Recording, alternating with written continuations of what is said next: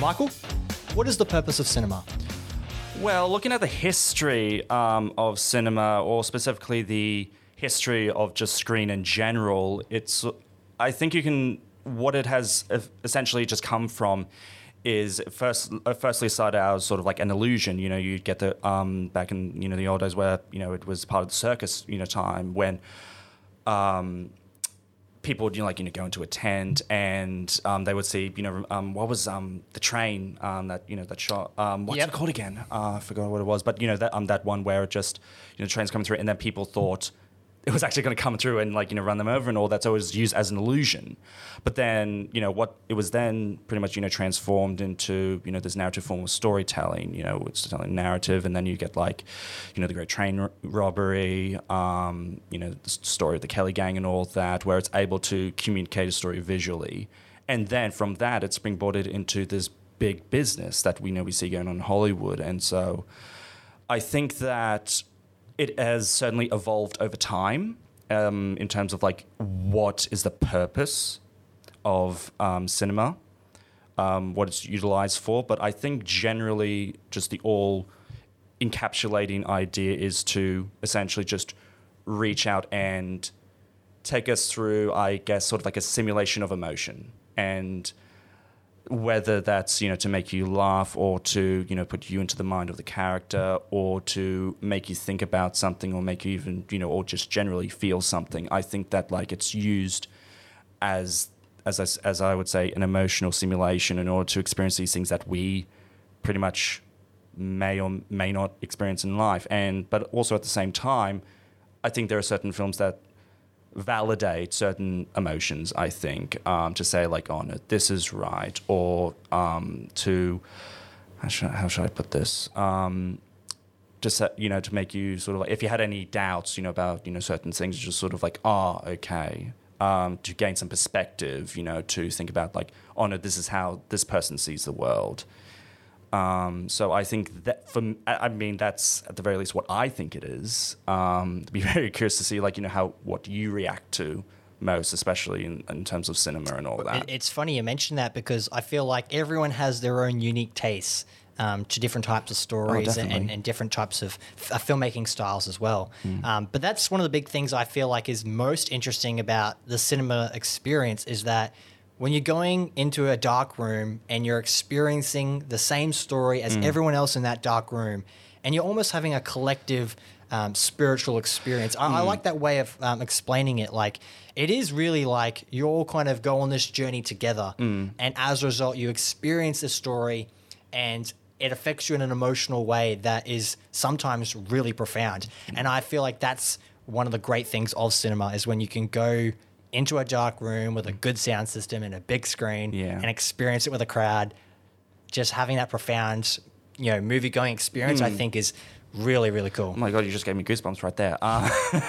But no, I definitely agree. And that's always been like that. It's always been going to the cinema collectively. From the beginning, once I said about it being an illusion and people paying money to go and see something up on the big screen that is not literally in front of them.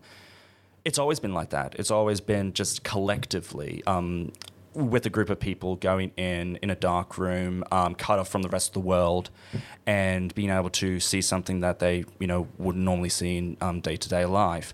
Well, the evolution of cinema and the motion picture has affected the whole sort of way we understand the world so drastically. Because obviously, the first cinema going experience I think was in 1895, I think in France or somewhere. Yeah. And then from that first experience, and then we eventually got to the phase of color and then sound as well. The evolution of just that one motion. Obviously, we used to have silent films back in the day. So just seeing the evolution of using pure visual stimulus to entertain a crowd, and then once you bring sound into it as well, and then obviously as technology has evolved, we bring visual effects on board, and then even better sound design and all that type of stuff. 3D. Well, 3D as well. That was definitely a phase, but that was still even very cool for the time. Oh yeah, definitely. And certain films definitely made use of it in very cool and dramatic ways. But it's just fantastic to see how technology has evolved over the last century or so. Well, I think that's also something that I'd be very curious to hear your opinion on is when we're talking about like innovation for cinema, and yes, I joke about 3D and all that, but also at the same time, I'm all for just any type of way that you can improve upon the cinema experience. And I remember seeing a movie, it was called Searching, with John Cho. Yes, I just watched that recently. Yeah, that's a really fun movie. It's really good, and it made me think because it wasn't really innovative because like telling a movie like on a computer, had been done before with Unfriended. I think there was a couple of other ones as well, but at the same time, how can you create an intriguing narrative by doing something like that without it coming across as a gimmick? Well, you have like a narrative constraint where you can only tell a story through a very specific storytelling device. Exactly. And that's where I think it really challenges a filmmaker to really try different ways and being creative in different ways in order to try and make it work. And like you said, not be a gimmick that people like, oh, it's like one of those movies. Yeah, exactly. And I think especially with how the world, the state of the world and what it's become in the past year, people have become a bit more savvy. And there was that one movie, I think it was sold to Shudder, which was Host. Did you hear about that? I did not hear about that specific situation, but there's plenty of those examples, yeah. Yeah, exactly. And I think that's where they were able to pretty much just sort of like utilize that technology to create these very interesting, I wouldn't say innovative, but it's not as common a filming technique to just have it be told like on a webcam on a computer and all that. But in terms of searching, it's sort of a weird idea to like go to the cinema and just and then you see a computer screen. Well, it's actually funny that you say that because I would argue that Searching is a film that is not best seen in a cinema. I would argue that that's probably a movie that would be better suited for a streaming service or a in-home experience because I watched that movie on my laptop. Yeah, and I felt like watching it on a laptop actually added to the experience because I was like, I could totally see this happening like based off the layout and obviously the type of environment I was watching it in on my laptop. So that sort of idea of where a movie is seen, I think, is very important, especially to a lot of these studios where their distribution strategies and stuff that they're organizing. Because the way I look at cinema, I think the purpose of cinema, first and foremost, is to entertain people. Okay. And I think that's such a huge key element that a lot of studios go out and strive towards, and then they fail miserably. But we also have a lot of good examples of movies that go out, they have a goal of just trying to create a fun, entertaining film, and they succeed. And whilst I think that entertainment is the most important element of the movie-going cinema experience, I also think that another key element of that is the technical proficiency and competence that is shown by the filmmakers in the way they create a product in order to create that entertaining experience. Yeah, well, I to a certain extent, I do agree with you, but then you look at certain genres like, say, comedy, where you can say, sure, that's not sort of like the most flashy, of genres and stuff like that, but if a movie is able to make you laugh, you can pretty much excuse any other aspect of it. If it can make you laugh, if it's really funny, and that comes down to the actors.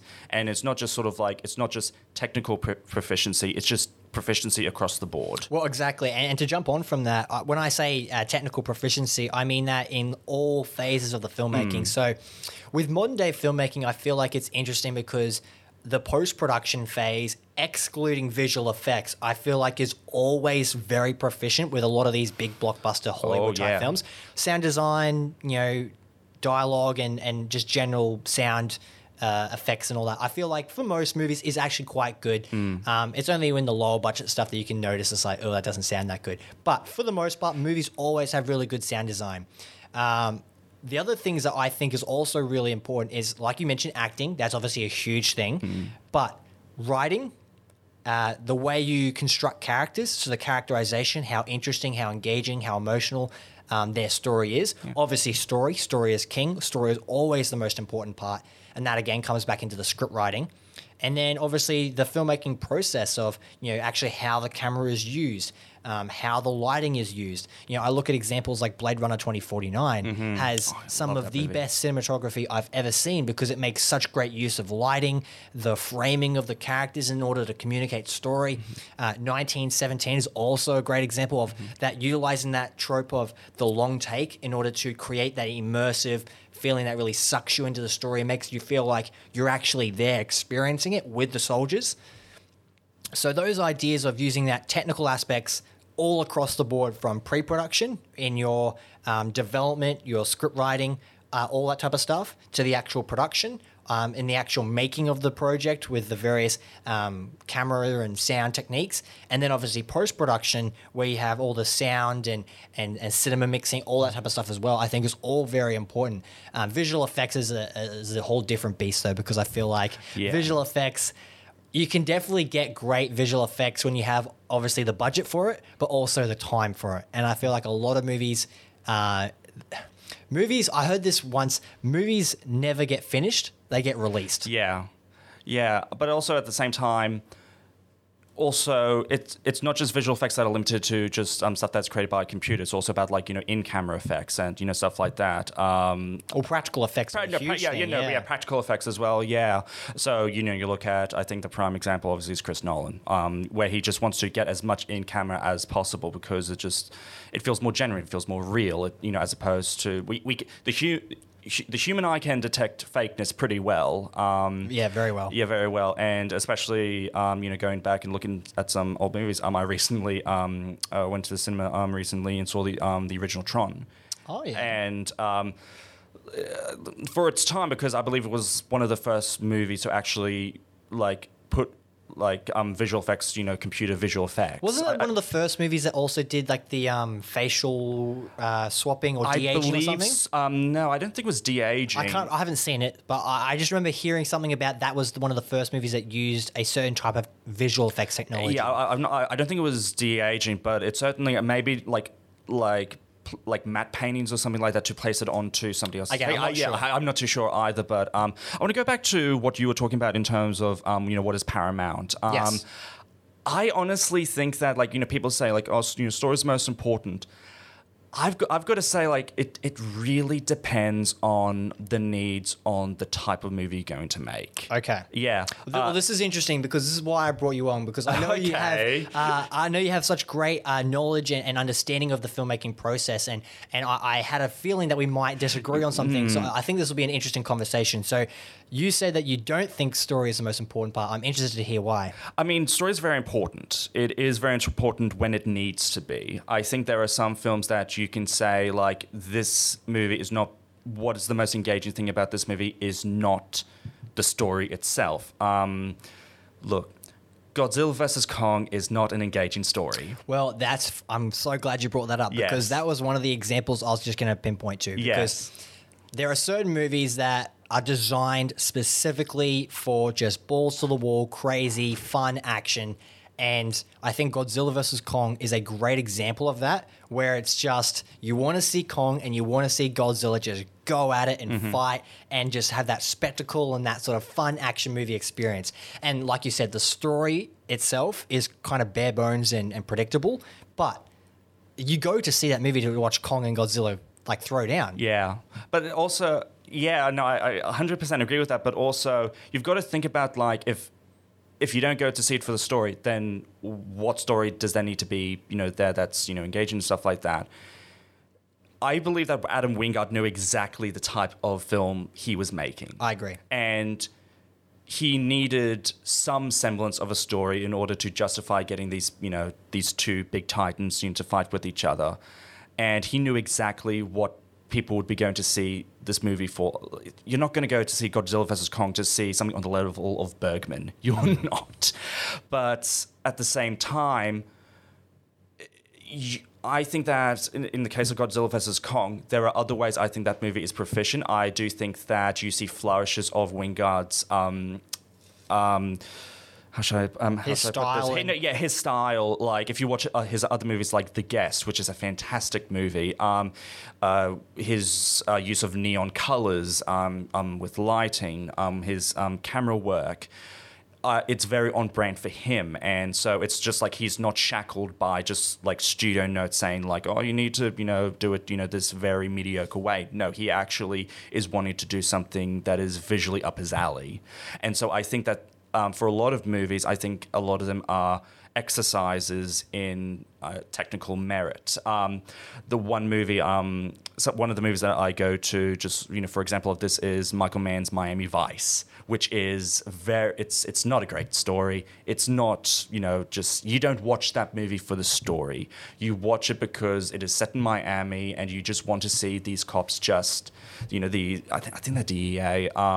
It's the style. You can just put that movie on, and it can serve as just like, I don't know, like screensaver footage because it's so beautiful. The Nicolas Cage movie Mandy. Did you ever see that one? I haven't, but I've heard it was good. Yeah. Yes, it's fantastic, and it's not because of the plot. And I joke about this. Going to see Mandy for the plot is like going to see Love Actually for the visual effects. In that, but it is very minimal, and you just want to watch it simply because of the visual flourishes, and Nicolas Cage, who actually gives a heartfelt performance. Well, I wouldn't say heartfelt, but he certainly utilizes his Cage-isms, to fit that character.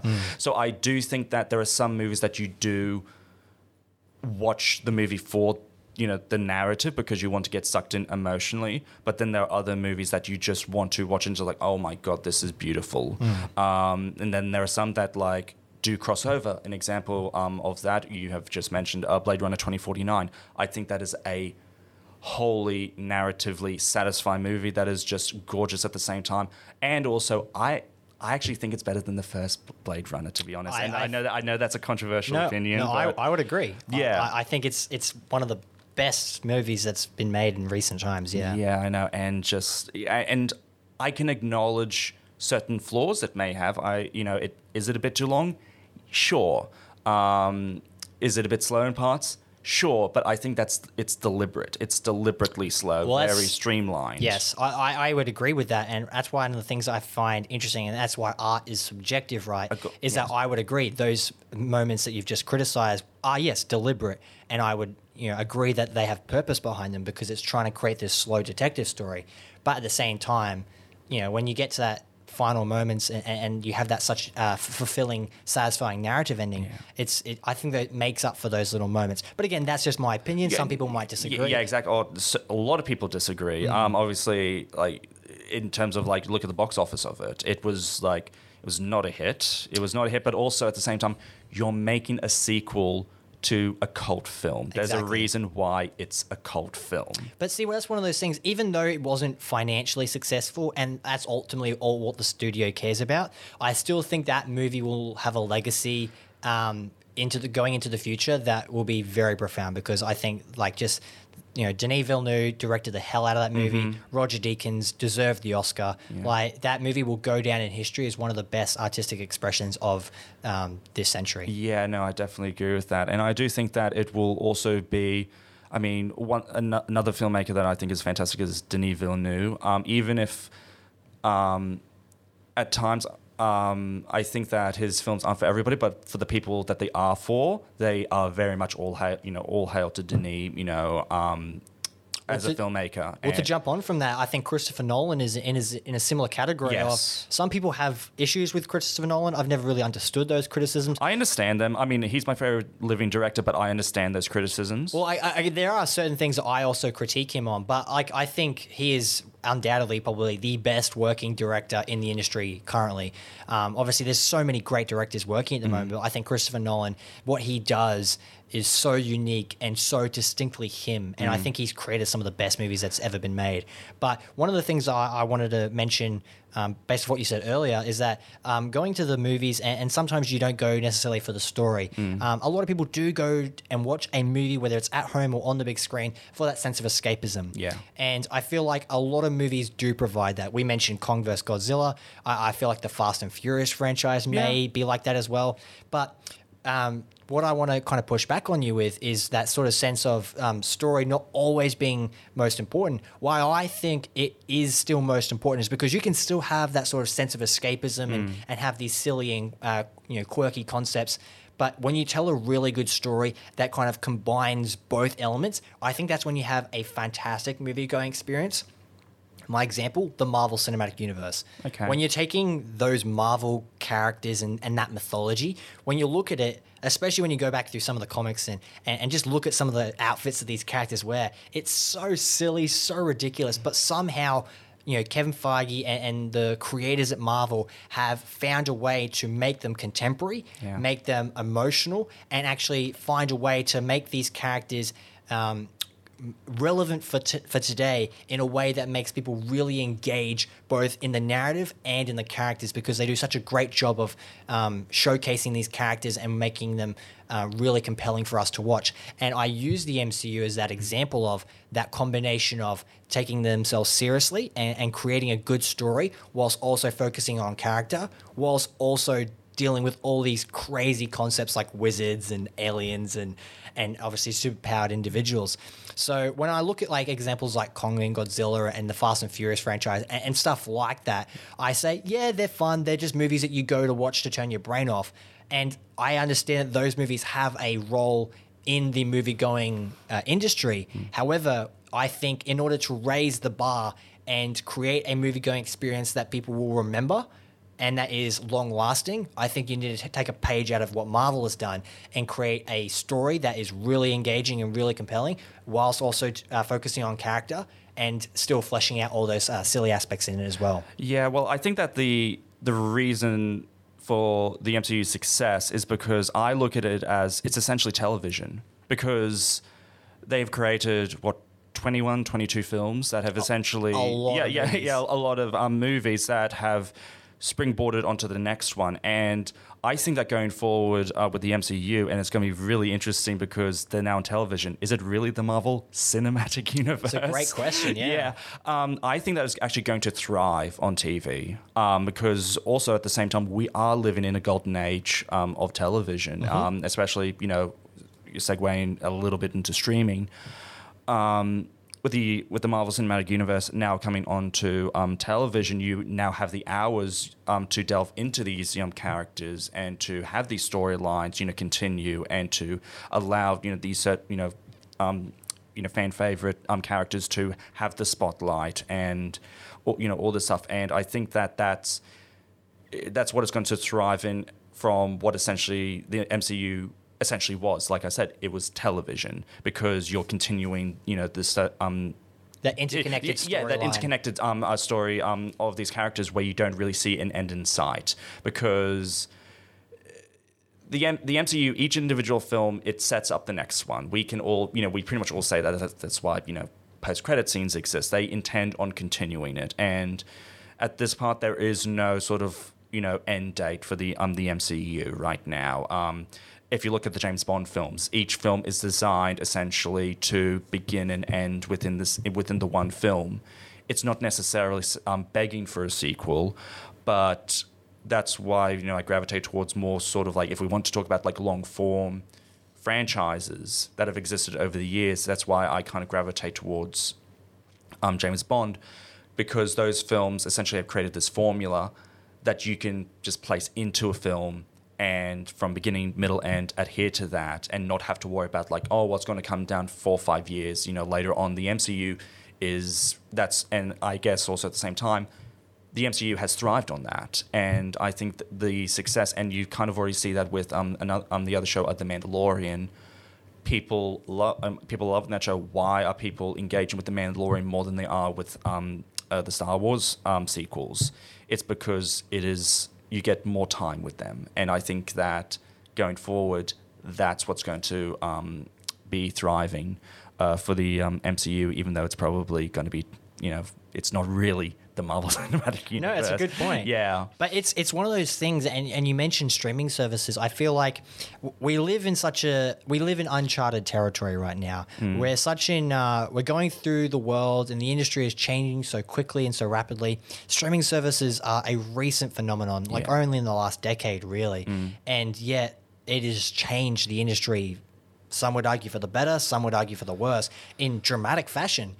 there's so many examples now of movies that were designed for the big screen theater, theatrical release window, but are now going either straight to streaming services or they're having hybrid releases.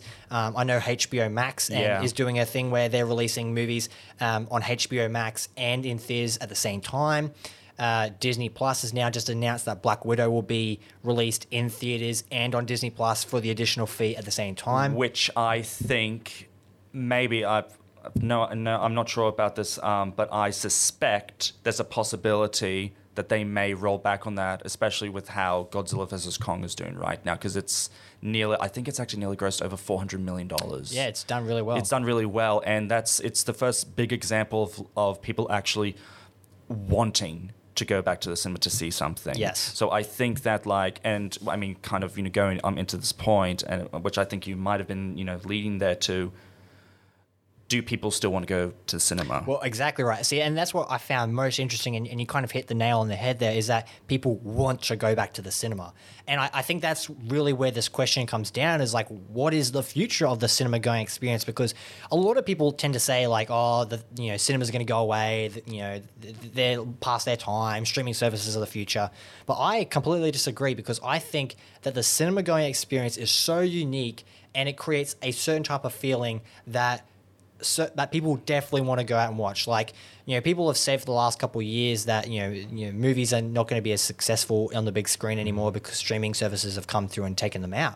But you look at recent examples, Avengers Endgame is the highest grossing movie. Not anymore. Well, not Avatar, anymore. yes. Not anymore. But from its release to recently, it was the highest grossing film of all time. Yeah. And that was done through the cinema experience. Yeah. So this idea of like people don't go to the cinema anymore, I don't think is true, because there's so many examples.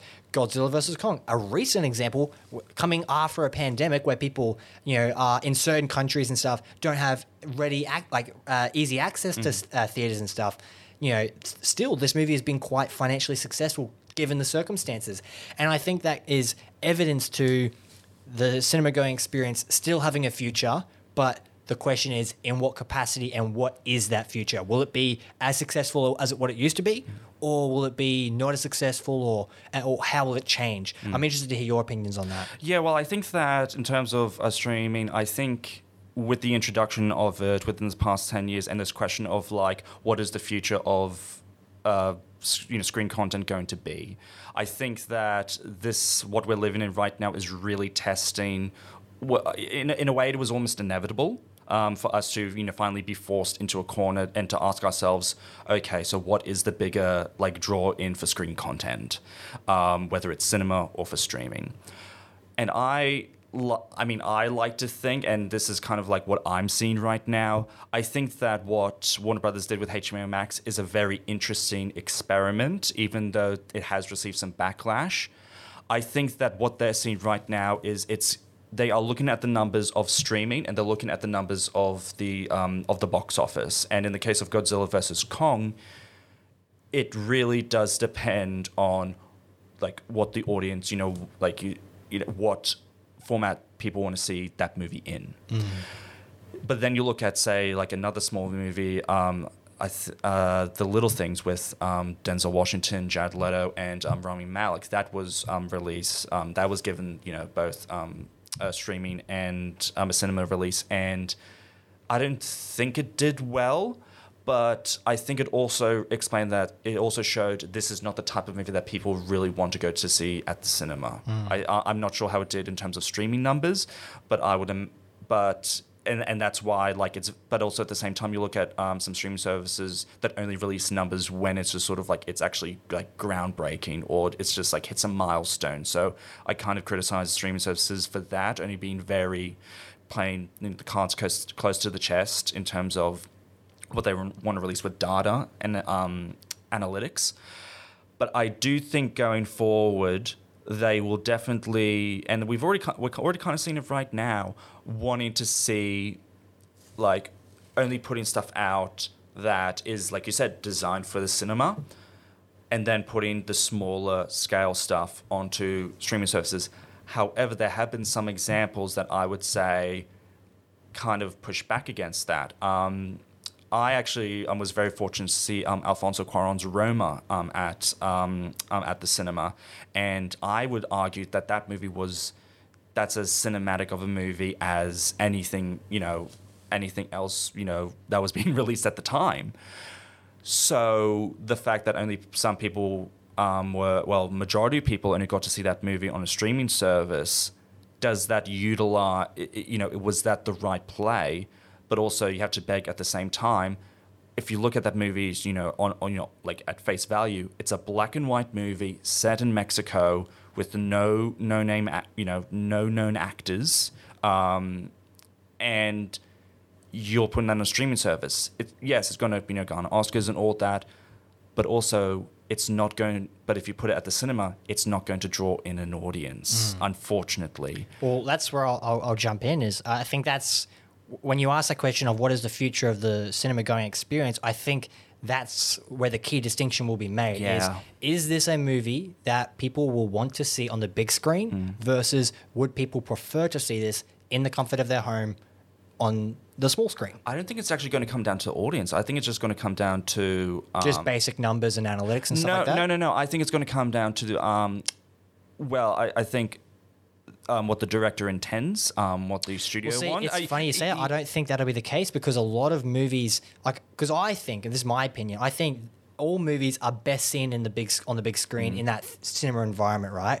But unfortunately, I don't think directors and a lot of key filmmakers will be allowed that opportunity to get their movies on the big screen because a lot of studios and producers just may not see the worth in it. So I agree that, yes, a lot of people would love to see their movies on the big screen, but when it comes, at the end of the day, they might not get that opportunity because it might not be financially viable. Okay, well, look at Zack Snyder's Justice League. Well, yes, that's another good example. Yeah. With that in the case, I bet your bottom dollar that would not have been, they would not have thrown money at that if it weren't for the pandemic. And also for HBO Max. And HBO Max, because the reason behind that is who is going to want to see a movie re-release? Not just a 4-hour movie, but a movie that didn't do so well at the box office, was critically mixed to negative. I personally liked it, but it was got mixed reviews. Who would want to see that again?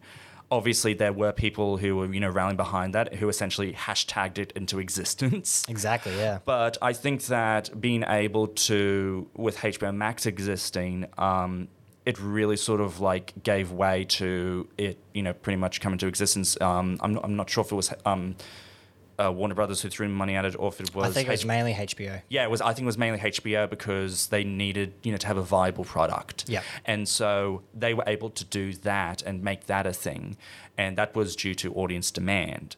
Well, it also adds to that fact of because that is a movie with an extremely long runtime. It's designed in a way almost to be viewed in your home on the small screen because, and I'm glad you brought up Zack Snyder's Justice League because I used that and also Martin Scorsese's The Irishman as two examples of really long movies that are great and they both have a purpose behind them, but you can't really see them getting through into the theater experience based off their runtimes. I think The Irishman was 3.5 hours. People can't sit still for that long. So when you break it down and watch it in small chunks, I personally watched it in 3.5 hours in one sitting because I'm just a maniac. I know some people didn't. Actually, you want to hear something a bit more insane? I saw The Irishman at the cinema twice. Oh, really? Yes, I did. Yes, and clearly you love the movie then. Right? I think I would say it was the first Scorsese movie I watched for the first time and actually loved just upright. There are some there are some Scorsese movies where I've grown to love over time, but this was the first one which is sort of I'm loving this. Wow. And I think that, when you look at The Irishman, I do not think that was there is a reason why The Irishman could not find a movie studio to get it financed. Because if you look at it, it's a couple of actors who are essentially, I don't want to say they're past their prime because we don't know about that yet, but they are coming to the end of their career. I would agree. The last time we saw Robert De Niro and Al Pacino in the same movie, nobody even heard of it, and I'm pretty sure you've never heard of it. I think it was a movie called Righteous Kill. No. That was released in 2008. And I remember, the whole hoopla of with Heat, Robert De Niro, Al Pacino in the same scene together. There was the whole driving force behind, the excitement for that movie directed by Michael Mann. But also at the same time, Martin Scorsese is going to make the movie that he wants to make. Mm-hmm. And you can in the case of Martin Scorsese, either you're on his wavelength or he's not going to be partners with you. And that's not, it's not sort of like, clashing or anything. That is just business. That is the way that it's done. And so when he gets to somewhere like Netflix, I suspect the only reason why he took Netflix is because they were actually willing to finance it. I think that he's rather bitter. I think you're bang on the money. I think he was bitter about that movie being put onto a streaming service. That's mainly where people are going to see it. But no other... Well, he's been pretty outspoken that he's not a big fan of the streaming services. No, I'm not sure. I don't know about streaming. Well, I know Steven Spielberg has definitely been outspoken. Spielberg has definitely, even though... Actually, I think where I'm coming through, I think Martin Scorsese was definitely outspoken against streaming services before The Irishman. Maybe since then he's maybe changed his tune. Yeah, because his new movie, Killers of the Flower Moon, is actually going to be going to Apple. Oh, okay. I didn't know that. Yeah, and that's going to have Robert De Niro, Leonardo DiCaprio in it. And so, once again, I think that if you look at some filmmakers going forward, I just don't understand. Like, with Netflix, did you see recently that Netflix had bought the next 2 sequels to Knives Out? I did, yes. Yeah, like how... And do you know how much they bought it for? Like $450 million. Yes. How? Well, how would what money do you have lying around? Because I'm not sure if Netflix is like still in debt. Is still they're in debt not. Or not. So only recently do they turn into profit land. So okay. For the longest time, you're right. Netflix was in debt massively. Like they were in the hole big time. Yeah. But they were still able to stay afloat because they had enough money coming in from their subscribers, and investors could see the longevity of the product. Yeah. Especially Netflix, because they're spearheading this whole rise of the streaming services. But yes, only in the last, I think, beginning of this year they turned into profit land. So now they probably have a bit more money to flex around. I know that this year, especially, they've like really flushed out a lot of big movies that are coming out. I think like each month or something like that. Yeah. But yeah, the Knives Out thing, that's interesting because those were movies that I would have preferred to see on a big screen because I really enjoyed the first Knives Out. Yeah, but again, I can understand it's a murder mystery. That genre isn't super, it's not super popular anymore. Rian Johnson kind of made the resurgence with it. So I don't know. Maybe that's a movie that people would prefer to see on the small screen. Me as someone who really enjoys the cinema experience, maybe that's just me being selfish, but I don't know, maybe the majority is in favor of that kind of move. I don't know. What do you think? In the case of Knives Out, I do understand why it would be picked up by a streaming service because, I mean... Go back. Sorry. That's all right. I mean, what I'm wanting to say is that, like, you're saying, like, the murder mystery genre isn't that popular. Well, there are a couple of murder mysteries we get every so often. We had Kenneth Branagh's Murder on the Orient Express. Yep. He's got another one coming up, Death of the Nile.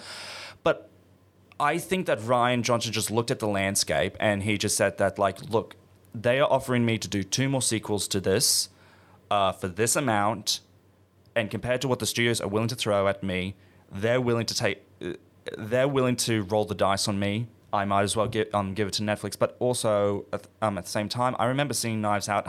I remember, spoilers, when the Christopher Plummer character, when it's revealed, oh no, he was the one who essentially killed himself. Sorry for a 2-year-old movie about that. And I remember there were these guys who were sitting behind me, literally said something along the lines of like, so yeah, I can just leave now because we know what happened. What's the rest of the movie going to be like? If we know who essentially killed him. I kind of love moments like that, little moments where just like it's not heckling the movie, but it's just sort of like, yeah, like why else am I going to watch this movie now if the thing that I've come to see is now been answered to me within the first 30 minutes? So Well, Rian Johnson did a good job of kind of revolutionizing the genre. And so I didn't mean to intercut you before, right. But what I was just going to quickly add was that first movie was still quite financially successful. So I never understood that idea of like, the first one was successful, so why would he have that thought process? But then as you were explaining, I think you're probably right. Rian Johnson was probably looking at the landscape and was like, I think this might be my best bet. But you also look at the budget of the first movie. It wasn't that much. I think it was like up in like 40 or 50 million, I think. No, you're right. It wasn't that big, but the return on investment was still pretty big. Yeah, exactly. And you look at the model of Blumhouse, where they're making movies for what, like 5, 10 million? And look at Get Out. It like made like huge amounts. Wait, how many times over its budget did it actually make? Like times 20 or times 50 or something like that? Yeah, something like that. Yeah. So I think some of the people, and I also think in terms of like the arguments that people are making about like, studios, taking a bath or like at a financial loss and all that. I think the one thing that it comes down to is they throw so much money at their films, and you look at it and you go, where's the money gone? I remember watching Dark Phoenix, and I was thinking to myself, I think that movie cost $200 million, and I could have swore that... Let's not go into Dark Phoenix. I don't want to get depressed on that movie. Yeah, look, in the case of Dark Phoenix, I'm not just talking about the story and just stuff like that. I'm just talking about like visually, like what they could have done with that movie. It cost like $200 million, and I was looking at it and going like, where's the money gone? Yeah. It felt mid to low budget to me. Yeah, it did. It could have been made for like, I don't know, 70, 80, 100. But it was. Then I looked it up afterwards. I swear, just like, okay, at most it's 150. It was $200 million. It just sort of like, that's crazy. That is crazy. I mean, I know it had reshoots and stuff like that, but also, it's just they are throwing. Of course, they're going to be at a loss because they are throwing so much money at these movies that they could have made for $10 million. Look at compare The Invisible Man to The Mummy. The Invisible Man, was made, on a shoestring budget, is very. I think it's just very relevant to today. It's creating. I mean, and it's not depending on a cinematic universe. And look at what going forward. They're wanting to make these modern tellings of these classical characters, as opposed to The Mummy, where it was trying to copy the, once again going back to the MCU formula. But then you look at something like, okay, going back to Godzilla versus Kong, it wasn't exactly the first film. Godzilla wasn't really screaming out for a cinematic universe. It just Warner Brothers looked at it and just went, hey, we can make a cinematic universe out of this. There is enough demand for this. And personally, I hope that they cross over with Pacific Rim. They probably won't. But that would be interesting. Yeah, that'd be so interesting. Just sort of like they're both legendary picture productions. Like Legendary poured the money into both Pacific Rim and into the MonsterVerse. So it's just sort of like, surely that would have been a natural fit, but I don't think that's going to happen. Yeah, I don't know either. But it's funny you mention all these sort of, the budget is obviously a huge part of a movie going, production. But what I think is most interesting is how much money is obviously getting pumped into the streaming services and the projects that are going there. And we've already talked about the future of the cinema experience. My question to you now is, what do you think the future of the streaming services will be? Now that there's so many of them, like, I guess I'll get the ball rolling. I think it's ironic that a couple of years ago, everyone was complaining, especially in America, how there was like so many cable networks and like you had to pay for all these different channels and stuff. And then streaming services came around. It's like, oh, that's going to kill cable TV. And that basically did, right? But now there's so many streaming services. There's Netflix, Disney, Hulu, HBO. I think I know where you're going with this. There's so many of them. Yeah. Right? It's almost made it obsolete. Like, and now if you want to pay for like the 5 or 6 streaming services that you want, it's going to cost you almost the same amount of money that it would be to have a cable network. Like, I guess the Australian example would be Foxtel, right? Yeah. Like, in order to pay for Foxtel, it's like, it's way too much money, right? But if you were going to pay for Foxtel versus having 6 or 7 streaming services, it might even still be like the same amount of money. So it's an interesting conversation of like, yes, I understand there's so much great content being made out there, but what is the future of the streaming services when there's so many of them now? Well, I thought you were going to be going to the point where it was announced the other day about Sony. Oh, well, yes. Okay, yeah. Also, you want to expand and explain that? Yeah. So what happened was essentially that Sony came to Netflix and said that like we're going to be making a deal. We want to make a deal with you where that after the movie has been released, we will pay for every single one going forward to put our entire catalog onto your streaming service. And for movies like, say, Morbius or Ghostbusters, about, I don't know... the Spider-Man and Venom sequels. All those ones. I believe going forward, I believe 7 months after I think it has had its cinema release, that they will actually be put onto Netflix. I believe it's exclusively. And so essentially, what Sony did was, instead of saying, look, we are going to be, we want to compete, we want to be in the streaming wars, we're going to make our own streaming service. And they have, a couple of their own sort of like back-end sort of streaming services like Crunchyroll and Crackle that don't really sort of like, it's not a draw for anybody and it's just like free-to-air stuff. What they're essentially doing is, no, we're going to be going to the big leagues. We're going to be going to the one who's currently... Top dog. The top dog, and saying, we will make a deal with you to put that stuff onto your streaming service, for you to buy the rights, from us, and we will get a piece of it. And so I think that's I think the future in terms of business talk for streaming, I think that's what is going to be more seeing those big studios like Universal already has its streaming service with Peacock. Other streaming services, other big studios are going to be going to the ones like Amazon Prime, and all those big ones, and they're going to be going, okay, and we kind of already have seen it. We've seen a couple of, we've been seeing it with individual movies, like Trials of Chicago 7 came to Netflix, and essentially saved that movie. But I think going forward, they will be cutting deals with studios to put their movies onto their streaming services, where it's going to be exclusively streamed to their entire catalog. And I think that's what's going to be happening. But it's not going to. But what's great about that is they're not going to not shun, but cut out the going to the cinema, because you will still have that opportunity. I honestly think that's the smart play. Well, I think it's a good point, because I think it's also a good move on their end, because it's like, instead of adding an extra streaming service that you have to pay for, they're just going to be making their money now through Netflix. Yeah. And I think it's probably going to be more, I mentioned this to you the other day, I think it's going to be more profitable for them long term. Oh God, yes. I think so as well. And I think if we look at the future in about 5 years, I think the landscape, I don't think it will go back to the way it used to be pre-COVID. I think it will be different. And I don't mean just sort of like in terms of like what it is now, but essentially evolved. I think that is going to, there are going to be different models that they're going to be following and different priorities. And I certainly think that we are sort of living through a shift in terms of the cinema industry. At first, I thought to myself, and especially in response to what Warner Brothers was going to be doing, I essentially thought that cinema was essentially going to become vinyl, in that it's not going to go away, but it's going to become more of a niche market.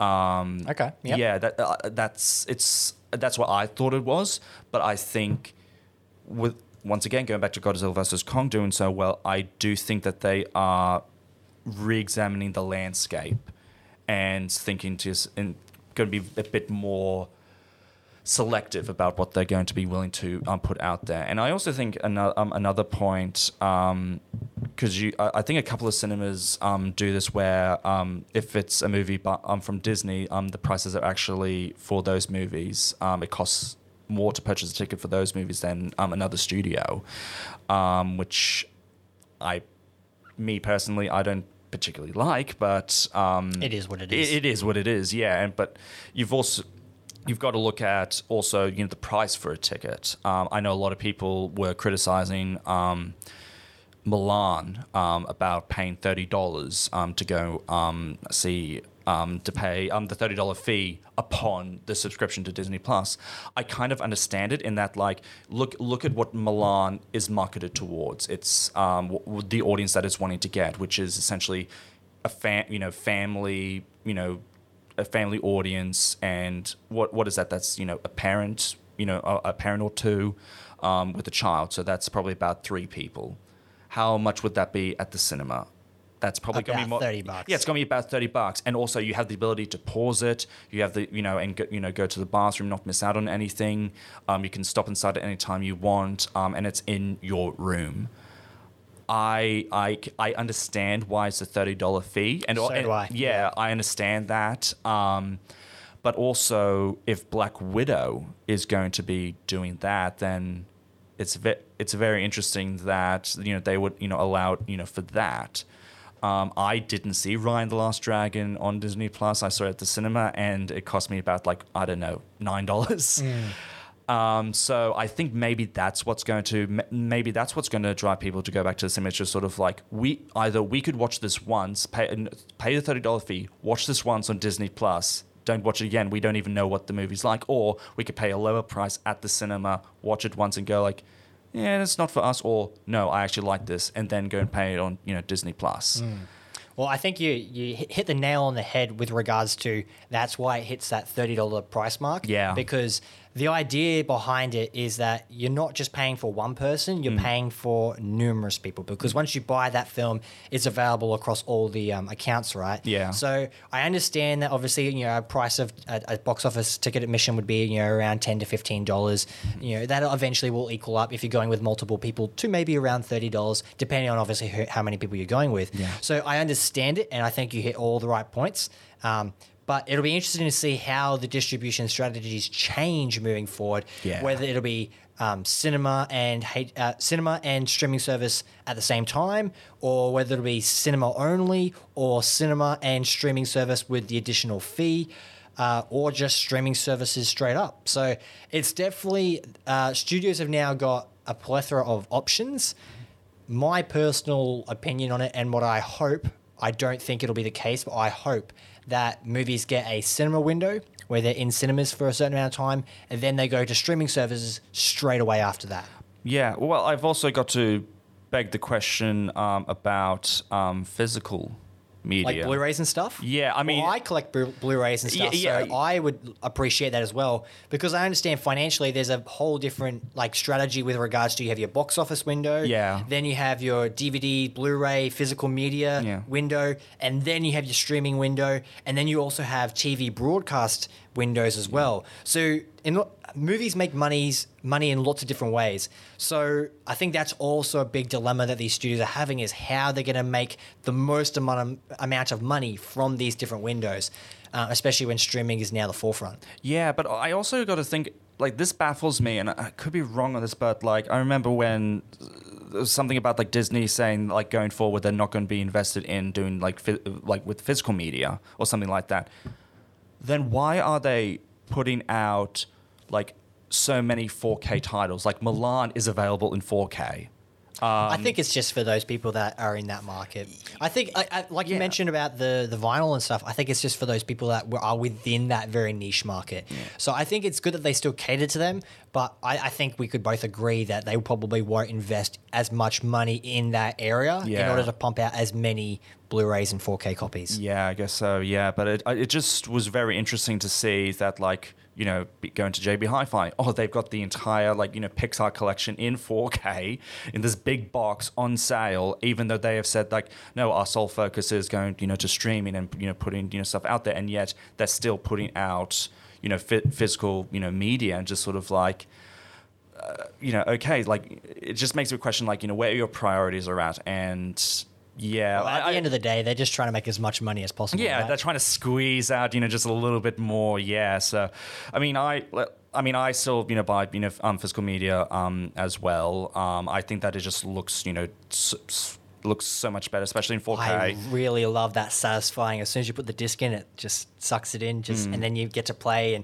And plus, also the good thing about that is you get all those behind the scenes and gag reels and all the extra stuff that is also fun to watch as well. Yeah, which I think Disney Plus does that really well because they have those extra, bonus stuff on there, which I think is definitely a draw. I'm glad, yeah. So, I really, appreciate that. And also, going forward, I think within the past, I don't know, 10 months, I think I finally switched over to 4K, and I'm not going back.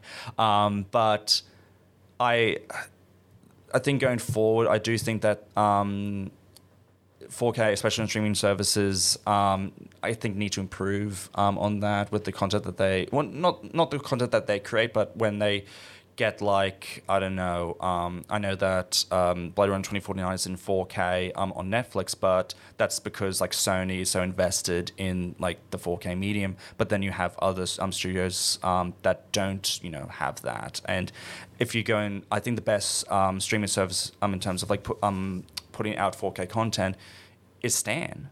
If you go on there, they have the Bourne, franchise in 4K. The James Bond ones, right? Yeah, all the James Bond films are in 4K. The Jurassic films are in 4K. Stan is fantastic with that stuff. And there are films that aren't even in 4K on physical media, like Steve Jobs. Well, I love that movie, and that's in 4K now on Stan. That's I can't even find that anywhere else, even to purchase online. It's just sort of invest more in that. I would like to see more of that because I just fell in love with 4K, especially recently. But going forward, I do think that there is certainly going to be. I think there's going to have to be a reinvestment in cinema because it's certainly taken a dip. We are essentially living in a depression right now in terms of cinema. It's certainly going to be a reevaluation, but there's also, I think, going to be a reinvestment. I'm cautiously optimistic. So am I. Yeah, I'm cautiously optimistic. But I do think that streaming does have its place, and I do think that streaming opens up certain avenues in terms of things that you can't really do at the cinema, I think. There was that Black Mirror Bandersnatch thing. Great example. Which I think does kind of fall under the gimmick because it's just sort of I would classify a gimmick as sort of something that you check out, you fiddle around with it, and then you don't really come back to it. Bandersnatch kind of fell under that. It's just sort of okay, yeah, this is cool. I love Bandersnatch. It was so much fun. Yeah, it was fun, trying to figure out just all the different alternatives and all that, and you kind of loop back around to things. Yeah, it was cool, but just sort of for me, and you kind of need to look at the audience to go okay, how long are they spending on this and stuff like that. But are they going to have that, test that out in different shows? I believe it didn't Unbreakable Kimmy Schmidt actually do that as well? I'm not sure. Yeah, I'm not too sure either. I think they were going to be doing that. Sort of pick the different punchline to the joke or something like that, which is kind of cool. But I do think that streaming will be able to actually open up avenues for different types of storytelling that cinema won't. I'm on the exact same page as you. Yeah. And the whole foundation of this conversation today has been about the cinema experience. And I'm going to ask you now, what do you think are some of the pros and cons of going to a cinema nowadays? Obviously, there's a few obvious ones. Obviously, one of the pros would be, watching a movie on the big screen. Some of the cons may be there's annoying people in the back seat sort of thing. But I'm interested to hear from you. What do you think are some of the pros and cons of the cinema going experience as of today? Okay, well, I'll start with the cons first. I just think that people... I think there's a lack of etiquette that is being drawn attention to. I think that for me, if somebody is still on their phone or is still talking as soon as the movie studio logo comes on, I'm already having a fit. And I think that a lot of people are confusing the etiquette of... Well, it's not even etiquette at home. People are treating going to the cinema almost like watching a movie at home. Yes, I agree. I think there's some overlaps. Yeah, I hate it as well because there is some decor. There is some, as I said, etiquette that you abide by. There is a social contract, an unwritten. Well, I'm not sure if it's unwritten, but there is a social contract that is essentially created when you go to the cinema. In the same way, there is things that you do and don't do when going out in public. You are in public. You are among the people. You are, like, it's a communal experience. You're not at home. So when you go to the cinema, just because it goes down and everything is black does not mean you are cut off from the people who are next to you. I think that there needs to be a bit more of an emphasis on theatre etiquette going forward. What else? I think there are certainly some upkeep in terms of how cinemas are kept clean and all that. I 100% agree. I give lots of criticism to certain theatres because they don't do that. They have sticky seats or sticky floors, or the seats are not comfortable at all. I'm on the same page. I think there needs to be a better upkeep with the facilities. Yeah, and I mean, you could argue also just sort of like they only have a certain amount of time between sort of... Don't care. Yeah, no, that's what I'm saying. Yeah. That's what I'm saying. Yeah, there's only a certain amount of time between like when the last movie ends and then the next movie, begins with people walking in and all that. It's not a complicated job. Get cleaners in, clean in and out, and then next person comes in. Yeah, and even if there is a problem, with that, put them through a training course or something like that. That they can attend. In order to get it cleaner and stuff like that, because it is part of their job to clean, and may as well do an adequate job of it. So yeah, I that's definitely one of them.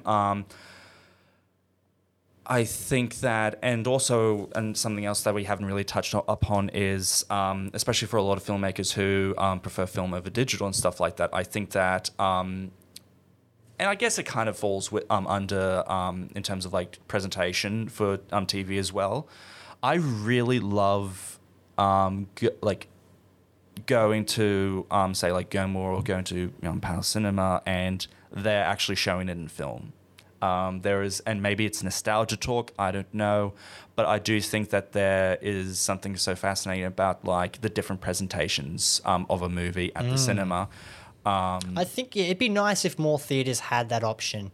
It's just one of those sad realities that I feel like because cinemas have been struggling a lot recently, that we don't get more of that. But I think, especially if a lot more of the mainstream theatres had that extra option, whether maybe it's just one cinema that like one of their specific cinemas that does it, I think that would still be cool. But because I think as of right now, a lot of the mainstream ones just have their normal default big screen digital experience. Yeah. And then you have very niche specific theatres that only do stuff like that. That's what I was going to say. Yeah, I think that it has become very niche. Like here in Brisbane, where do you go, to see film projected, on celluloid?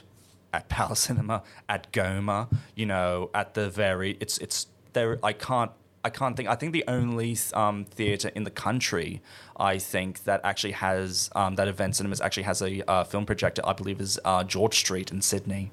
Wow. Yeah, and because I think they did like that roadshows thing that Tarantino did with The Hateful Eight, shown it in, I think it was 70 mil.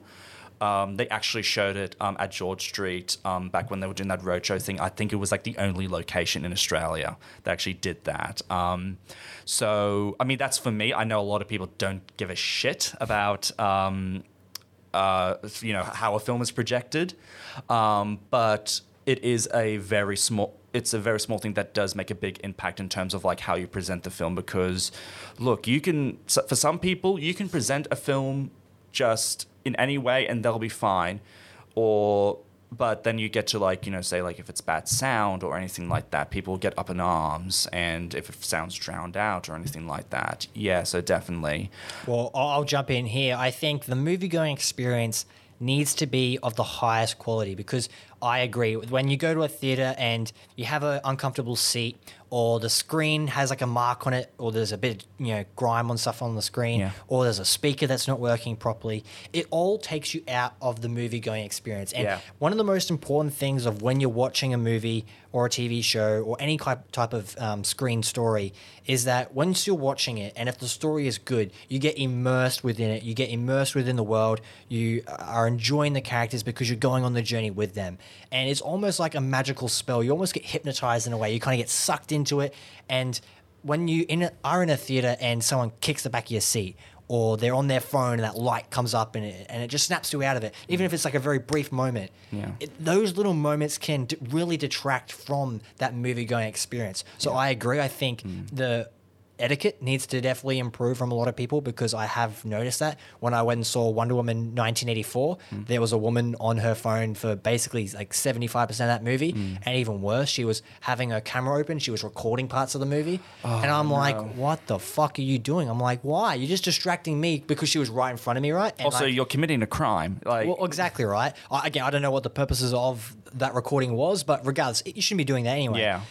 So that was annoying. And also, I agree. I think etiquette from the people within that experience, like you said, I think it's an unspoken rule, but just come on, people. I think it's fair enough, because when you're in that movie going experience, you just want to get immersed in the story and kind of get and enjoy it for what it is. You don't want to be thinking about the people behind you, or like being in a seat that's uncomfortable, all that type of stuff. And I also agree that there are certain things when you're watching a movie that you need to be like, we're watching a movie right now. We're not at home having a conversation. Yeah. Because I've had many times when, we're watching a movie on the big screen and there'll be someone behind me giving a commentary or having a chat with their friends. I'm like, come on, man. I'm just trying to watch this movie. It depends on the type of movie. I remember going to see The Meg, which is not a good movie, but I had the best time watching it with my friends and just... It wasn't heckling the movie, but it was just sort of like, yes, they're about to do that stupid thing, and I love it. Okay, let me make a key distinction then, because I agree, because there's nothing wrong with reacting to a movie and having a natural, loud emotion towards it, whether it be laughter or cringe or horror or whatever it is, and making sometimes those satirical heckling type moments. That's all fine. It's just when it's irrelevant or not related to the movie going experience. So like, for example, when I went and saw Jurassic World, there was a bunch of high schoolers behind me, and they're just talking about like high school shit during the movie, and I'm like, come on, dudes! I'm trying to watch this movie, and you're distracting me. I didn't enjoy that Jurassic World Fallen Kingdom, but that's a whole different story. Have you ever gone to the cinema to see The Room? I haven't. Well, I watched it just down at Griffith in the QC on the big screen there. That was the very first time I watched it. Go to, I think they're doing it at New Farm, on a Friday of the 9th, I think it is, every single month. Go do that. I've been twice. It is so much fun. I can imagine, because that is a bloody strange movie. Yeah, it has earned the title of the best worst movie ever made. But I'm saying that simply because that is a different etiquette altogether. Because because in regards to that, everybody knows what you can and can't do during that. You can throw spoons at it. You can provide commentary. You can get up, climb all over the seats and stuff like that. We all know that is an agreed upon thing during that movie because it's a cult film. Of course. But in case of that movie over there, Avengers Endgame, during that big third act, I'm just going to say the word portals. Yes. In case you have not seen the second highest grossing movie of all time, I wanted to just stand up out of my seat and just cheer and give everyone a high five. 100%. Yes, because of 100%. Yeah. But any other movie that's like that, I appreciate that they have that enthusiasm. Well, it's funny you mention that, and I think that's a very key point. And I want to make sure that I'm making myself quite clear, is that I don't expect people to come into a movie and just be silent the whole time and not react. There are certain movies that elicit that key emotion out of you. Avengers Endgame is a great example of that, because, this is a whole separate debate that we won't get into just now, but Martin Scorsese liked to compare the Marvel movies to theme parks and stuff. Yeah. And a lot of people took offense to that, but I think he's dead right. I think the Marvel enjoy movies, theme park rides. Exactly. I think the Marvel movies do such a great job of getting a collective community to get together and eliciting a response from them, because Avengers Endgame and even Infinity War with the moment with Thor, those moments in Endgame, the portals moment, and when Captain America lists Mjolnir, there are those key moments that make the fans go absolutely wild inside the theater, and you get those crazy responses where people are screaming, just that raw excitement and emotion, and those type of reactions are awesome. I know when I saw Avengers Endgame at the very premiere experience, I was the exact same. I had tears of joy, tears of sadness, and I was fist pumping in the air. Yeah. So it's stuff like that. I agree. When a movie elicits a key emotion out of you that's earned, 100% worth it. It's just in all those moments that are not relevant to the movie that I take issue with. I know also that's an external reaction. I think there are a lot of movies that give you an internal reaction that gets you into a state of mind. An example of this I always go to is a movie that I'm not even big on. I'm actually not the biggest fan of this movie. I remember, and it was actually a movie that I saw twice at the cinema, and I actually got more of a reaction out of it the second time I saw it, simply because I was in a state of mind at the time. The Revenant.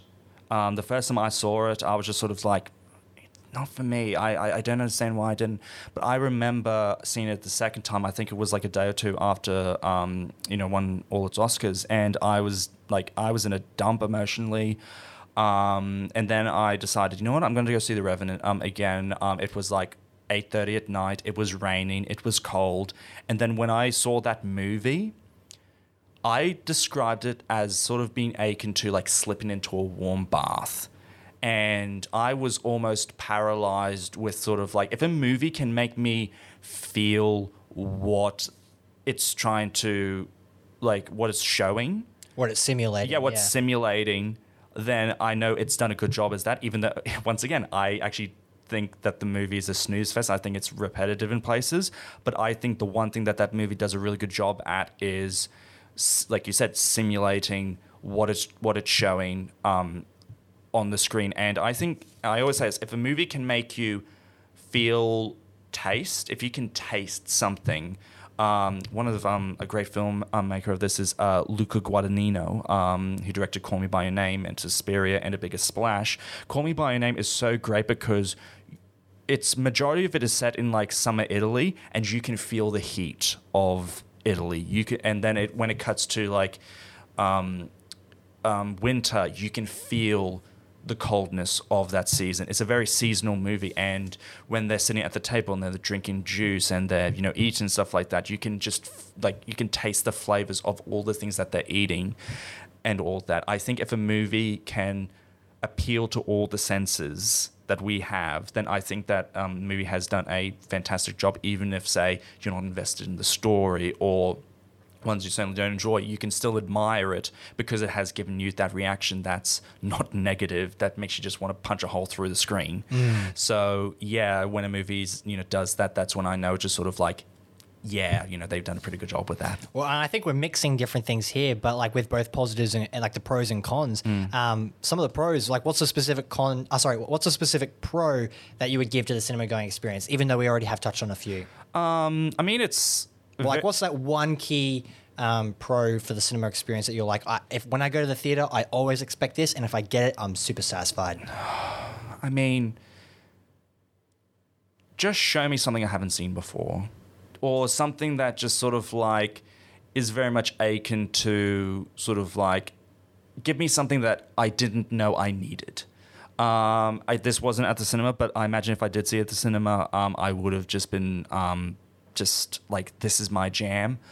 I've recently watched The French Connection, and I thought to myself, like, if I saw this at the cinema, my mind would be blown, because this, once again, going back to like a sensation, I know what winter in New York feels like. I've been to New York twice, and I felt like I was back there in New York with them, just like standing outside in the cold, just waiting, with a coat, and just stuff like that. But also the chase scenes, and knowing afterwards they didn't really have permits for some of the chase scenes in that movie. And it's just like, and I was thinking to myself, how did they do this? When a movie makes me think to myself, how did they achieve this?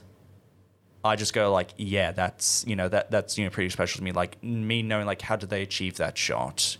It's just like, yeah, that's the stuff that I really go sort of like, pretty bonkers over. Yeah, I had that recurring question many times throughout watching 1917 on the big screen. I'm actually such a masterpiece for the theater going experience. Oh, you don't want to hear my opinion on 1917? Well, I know, yeah, you're not too keen on it. But anyway, one of my big pros for the cinema experience is obviously you mentioned it, the story and being able to give you that emotion of like, I've not seen this before. This is profound. But to me, another big thing that I really love about the theater going experience is obviously the big screen, but also the sound system. Yeah. When you're in a good theater that has a great sound system, and you just kind of get immersed within the world that it's showcasing, and even little things like when the movie logos at the start come up. Some studios are really creative with the way they kind of set the tone for the movie that you're about to watch through the credits at the beginning. One of the best example, I would say the best example of this is Spider-Man Into the Spider-Verse. Okay. Where the opening logos and stuff that they set up, it's so graphic and it's so disorientating the way it shows the logos, because it's like going between the different filters of like the comic booky feel versus like the live action feel. Like you've seen it, right? Yeah. Yeah, so that opening sequence, right, with the logos, it's very disorientating. The music is obviously really loud, and it does that in order to kind of like get your brain in the right mindset for it to be like you're watching a very specific type of animation that really helps you kind of get ready for it, because that movie animation wise is brilliant. It's one of the best animated movies ever made, I think. But I think that opening sequence with those intros really sets the stage for the movie you're about to watch. And again, that's obviously, of course, thanks to the animation, but also the sound design. And I remember watching that on the big screen for the first time and just being like, wow, this is awesome. Just like getting into that feeling. And then when they have that thumping noise of, approved by the Comics Association, just so cool. Yeah. And stuff like that, I think, is really awesome when you can make use of the cinema mixing and that cinema feel and just have these sounds going all the way, especially like when helicopters fly over you or something's happening behind you in a horror movie that gives you that extra fear. Just stuff like that is just amazing. You often think it's just sort of like, oh, there's actually somebody like who's actually there. It's just sort of like, oh, there's something going up there. No, it's actually part of the sound system. But I'm not sure if I should say I'm going to slightly push back on this. First time I saw Into the Spider-Verse, and it's interesting that you actually mentioned just that, the logo and stuff like that. That was actually the point where I was just sort of like, okay, what am I in for? Because admittedly at the time, I was exhausted with work. It was like 8:30 at night, but I actually thought to myself like, this is kind of an assault on the senses. Okay. Yeah, because it's just sort of like... Well, I think it's deliberately so, No. Yeah. It's deliberately. I agree with that. But for me, it was just sort of like, this is really loud. And there comes a point where it's just sort of like, yes, it's loud, but don't make my eardrums burst, And that's like one of those movies where I was just sort of like, this is really loud. Can someone turn this down? The last time that happened to me, I think it was Tenet. And funnily enough, I saw it on film. The first time I saw it, I was just sort of like, this is really loud. And I'm not just talking about like, like the dialogue's muffled and stuff like that, which it is. Yes. But it's just sort of like, can they turn it down a notch a bit? Because it's just sort of like, when it becomes an irritant, that's when I just go like... it's just like when it's pushing back against me. And also like the problem I had with Into the Spider-Verse the first time I saw it was same problem that I kind of have with the Lego movies is just sort of like it is so frenetic in pace and style. It's just sort of like my retinas are going to burn. It's just sort of like there's just so much going on and not being able to keep up with it and all that. That's sort of like me personally, I don't always gravitate towards animation when it's done right. Once again, going back, if it's able to make me feel. Inside Out, I cry every single time when I watch that movie. And I love that movie. But then you get some other movies where it's just sort of like, it's, fine. And I'm talking specifically with animation. So Into the Spider-Verse was one of those ones where it just sort of like, I think it took me like another viewing for me I watched it, the second time at home, and it was just like, okay, I get it. Right. It's funny you mention that, and this is again why I love movies, is because art is subjective and everyone interprets things differently. What I really loved about that movie, that frenetic style, you dislike. And I think that's what's so good about art in that way is that how it affects people differently. Yeah. And obviously it's great when there's a consensus one way or the other, when everyone loves something, or sometimes when everyone hates something, that can kind of be fun as well. But I think that's what makes the movie going experience so entertaining, is because everyone's coming together to have this collective experience with a community, and because we want to enjoy a story as a collective. And I think that's one of the best things that the cinema going experience really does, is it provides that sense of community. And when you're telling a really great story that has great characters that can really draw you in, and whether it's an educational movie that kind of says something about a specific topic or something, or whether it's a movie that shares something social or political or sometimes cultural, are movies that try and share or try and change something within society, that try and make a movement. Stuff like that is sometimes interesting. But at the end of the day, I think movies are always trying to provide a sense of escapism for people. And I think the entertainment factor is obviously a key factor. But at the end of the day, as long as the movie is of high quality from a technical perspective, and then it has great characters and a good story, I think then that's a great recipe for success. I just thought of this. Do you ever get that sensation while you're watching a movie that, yes, it is a community experience, but you feel this sense of togetherness? Yes. Do you you feel just sort of because there are times where just you feel like an individual at the cinema and stuff like that, but when you feel when people are laughing or something like that, yes. or you just feel like you're all you're all in this, and I think that's, I guess you could have that, at home when you you have friends or family over to watch, movie and all that. I remember when I invited all my friends to come over and watch the new Borat movie, and it was just sort of I don't think I would have enjoyed that much if I just watched it by myself. But to watch it with strangers, this is the thing that the only thing that we have, when you go to cinema, the only thing that we have in common is that we're about to watch the same thing, and we're facing the same way. That's literally the only thing that we have in common that we know of. But but what we're going to be doing is bonding over the enjoyment or it depends how you react to the movie. It's almost a test on just sort of are we going to band together and we're just going to be enraptured, in this movie? And MCU movies, they do that. They certainly 100%. do that. I was to say I've had plenty of those experiences of interacting with a crowd, all collectively watching the same thing, and we all respond the same way, whether it's laughter or sadness or whatnot. And I think the best movies elicit those emotions out of you. And, sometimes, I think most movies, have a little flaw here or there. But at the end of the day, if you can leave the theater saying, I had a bloody good time, money well spent, that's what you want. Yeah. But also outside of the cinema as well. I remember, I think the prime example of this is just remember the lead up to The Force Awakens. Just remember that. One of the best hype experiences. Yeah. Even Avengers Endgame. I think those two especially. But can I ask you something?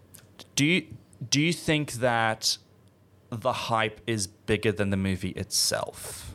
In what way do you mean? Means by that, there is so much build up to a movie that it's almost overshadows sort of the reaction to the movie, just sort of the hype. When people say it lives up to the hype, I always think to myself, I try not to hype up too much, because it's just sort of shouldn't I be more excited about something after I've seen it? Because it depends. Yeah.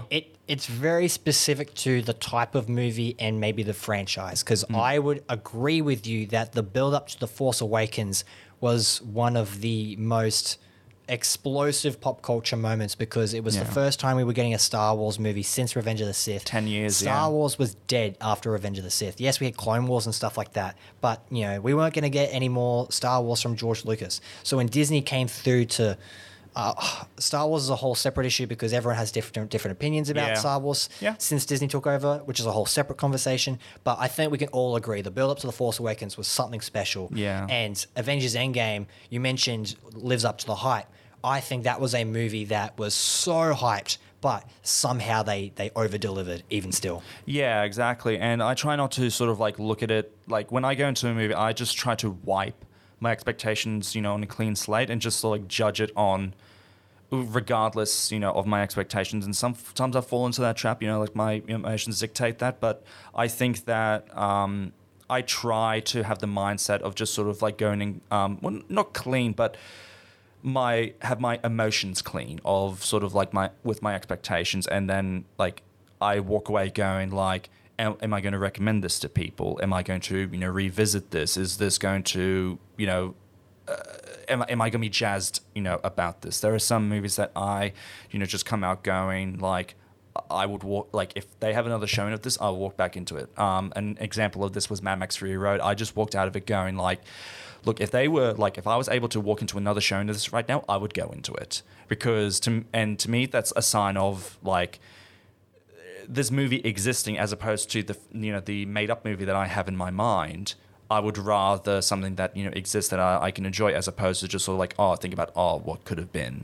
And so with the hype, I think a majority of that hype is stimulated by people creating a movie inside their mind and setting up a whole list of boxes that are that are either ticked or left unchecked when going to the cinema. And I think Avengers Endgame was one of those where I would say that like for majority of people, majority of those boxes were ticked.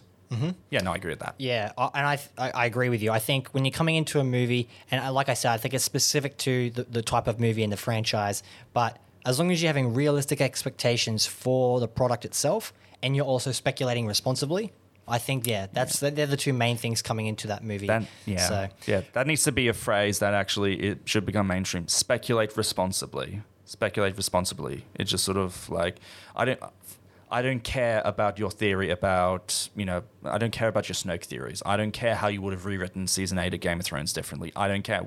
Look at what we have gotten. Yes, you didn't like it, but guess what? That's what we, essentially have given. And I mean, briefly going back to Zack Snyder's Justice League, he was very fortunate to actually be able to get his vision out there. And from just like an artist's perspective, not a lot of people get that chance.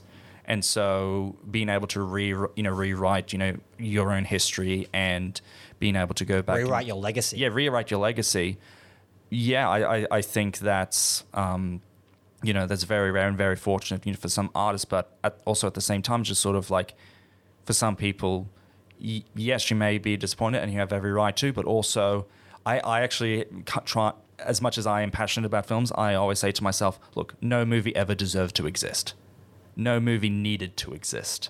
It's very fortunate that that we are actually we are able to see that type of magic created, but it's entertainment. It's not essential to life. I think storytelling is, but you have certain ways of doing that, and it just so happens that like my favorite form of storytelling is film. So I think that like I'm not too precious. This is just me, talking. I'm not too precious about like, look, I think Season 8 of Game of Thrones, I think it was a solid ending. I honestly did. I think it, it needed the way that it, needed to. Rise of Skywalker, same thing. I think that, it had a solid landing. Would I have done things differently? Sure, but I'm not the filmmaker. So and I guess I'm just talking about like, in terms of like fans and, people, having about those, expectations. I think we need to be trained a bit more in terms of like not setting yourself up for disappointment, not overblowing it, because think of all the amount of times, like think of the ratio to like compare where it lived up to the hype and when it didn't. I think it might tip in, the disappointing category because of your expectations. Yeah, of your expectations, because you just psych yourself up over what? A talking carpet, walking carpet, people, playing, dress up. That's what you're that's what you're psyching yourself up over. It's make-believe. And so I'm not too precious about it, but I do get passionate, about it because it is something that I am interested in. But you also got to take a step back every so often and go like, Yeah, what we're excited for, space wizards and laser swords, it's ridiculous. It is ridiculous, but I love ridiculous. Exactly.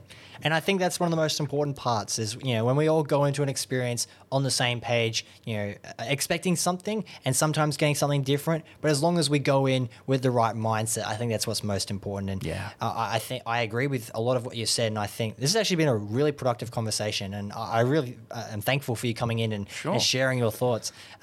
Final thoughts from you on this topic of what is the purpose of cinema? Do you have any final thoughts? I kind of spewed it all out to you, man. But I'm still waiting for the day. I guess we kind of already had it with Godzilla vs Kong, but I'm very looking forward to seeing. I also, in terms of cinema, I think that, and in terms of hype, actually, I was wanting to make this point. My most anticipated film for this year, funnily enough, is actually No Time to Die. That movie, the reason why seeing that movie is important to me, and this is just individually to me, the last time there was a Bond movie, I was just about to graduate from high school. A couple of years later, next Bond movie is about to come out. I'm just about to graduate from university. And I'm a big fan of the Bond franchise, but between the time that there was a Bond movie to now, I have become an entirely different person. And it just feels like, and also I've grown up with Daniel Craig as my Bond. I remember seeing Casino Royale when I think I was 8 or 9 at the cinema. I actually got to see it at the cinema, and so he has been Bond for majority of my life in the same way that Hugh Jackman was Wolverine for the majority of people's lives, and then people, crying about Logan. The idea that I'm going to sit down and see Daniel Craig for the last time as James Bond is just I'm not sure how I'm going to handle myself emotionally. A friend of mine told me that he was crying for the last 30 minutes of The Rise of Skywalker, not because it was bad, but because the idea settled in saying that this is the last time I'm going to see these characters. This is the last installment in the Skywalker saga. And so I think that that's what I think it means to a lot of people. It's not just sort of what goes on in terms of what goes on inside the movies, but also outside as well. I think that when you draw those patterns, it's just sort of holy shit, I've been through so much since that last movie came out and stuff like that. Now I get to see it with, a different perspective. I get to react to all these things, differently now, interpret it.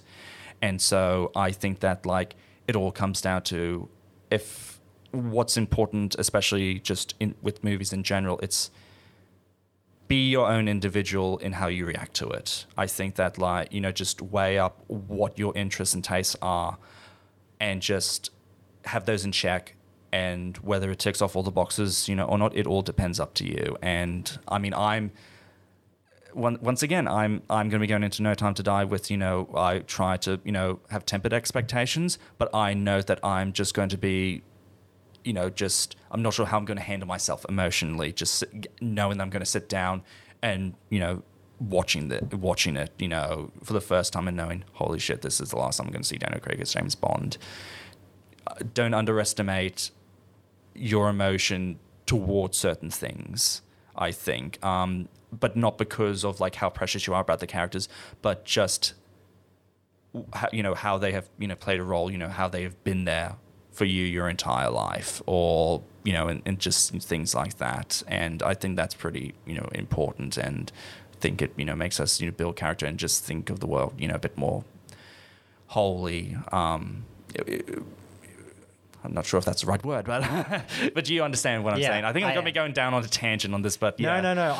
I think what you've just said to kind of wrap up this podcast is very powerful. And I'm on the same page, and I agree. The movie-going experience is something special. Yeah. And it's why I love movies, and, why so many people around the world, celebrate this type of stuff, is because it can affect you emotionally in very profound ways. Give me goosebumps again. My final thoughts on this conversation are that there have been very key moments within the cinema industry over the last century. And I think there you can kind of pinpoint those moments in history. A lot of them are recent. I think Jaws, I have that poster up deliberately, 1975, correct? I believe so, yeah. That movie came out and it revolutionized the way the cinema experience was because of the amount of box office it had. Yeah. 1977, Star Wars came out. Yes. Completely changed the landscape with the way filmmaking was done, both technically and the way it was consumed, especially within pop culture. Pop culture has changed because of Star Wars. I think another huge pivotal moment within the cinema landscape was when Avatar came out in 2010. Yes, I was thinking that, yeah. That played a huge role in the way visual effects were conceived, but also that was the boom of the 3D experience. I'd also say Lord of the Rings because Lord of the Rings, yeah, of course. Look at the creation of Gollum by Andy Serkis. They were like motion capture. Yeah, of motion course. capture. Yeah, I think that certainly did that. Yeah. Yep. And then I think the two most recent ones is, of course, 2015 when Star Wars The Force Awakens came out. That's probably one that will go down as one of the most hyped cinema-going experiences and one of the best moments in pop culture because regardless of what you think of The Force Awakens, that moment of the Star Wars fandom going into that movie to see the Star Wars fanfare again, there'll never be a feeling like it. And, of course, the most recent example, arguably the best, I would say the best, me personally, because I'm biased, Avengers Endgame. I was wondering why I had that poster up there. Again, that poster's up there as well. It is my favorite movie-going experience, and I have never experienced anything like it where I've been satisfied so wholly because I got exactly what I wanted, but I also got things I never knew I wanted. Yeah. And just the experience was something I'll never forget, and it is the most profound movie-going experience I've ever had. And again, that's just great down to filmmakers who are doing the best job that they can in order to create a product for fans to enjoy. It's their jobs after all. Exactly. And I think, there's a lot of pros and cons with the film industry, but at the end of the day, we as fans go to the cinema to have that experience of watching something that's really entertaining. And I think there's lots of great examples out there. There's also lots of examples of shit out there, but that's okay. That's all part of the experience. And I think, that's what's most fun about going to the cinema. Even the shit ones, I think, have their place in the same way that, the best ones do. Best ones do. It's just sort of like what not to do. What not to do. So, no, I definitely agree with that. But, yeah, it all comes down, for me, it just all comes down to taste and just sort of like, it's like being in touch with just like knowing what you enjoy. What are you looking for? And just sort of like, when you just suspect you're watching something like, this is my jam, I think that like that's the moment where I'm just sort of like, yeah, this is my, this is all mine. These emotions, what I'm experiencing right now, it's all me. It's what I'm experiencing. This is my, and it's all comes down to, it's you. Every single person has a unique experience, even if it's a bit similar to other people. It's your own experience. That's what makes it unique to you. So I think that like something like Avengers Endgame is definitely, there's no other feeling like it. Exactly. Yeah. So I definitely agree with that. Michael, thank you very much for coming on. Fist bump.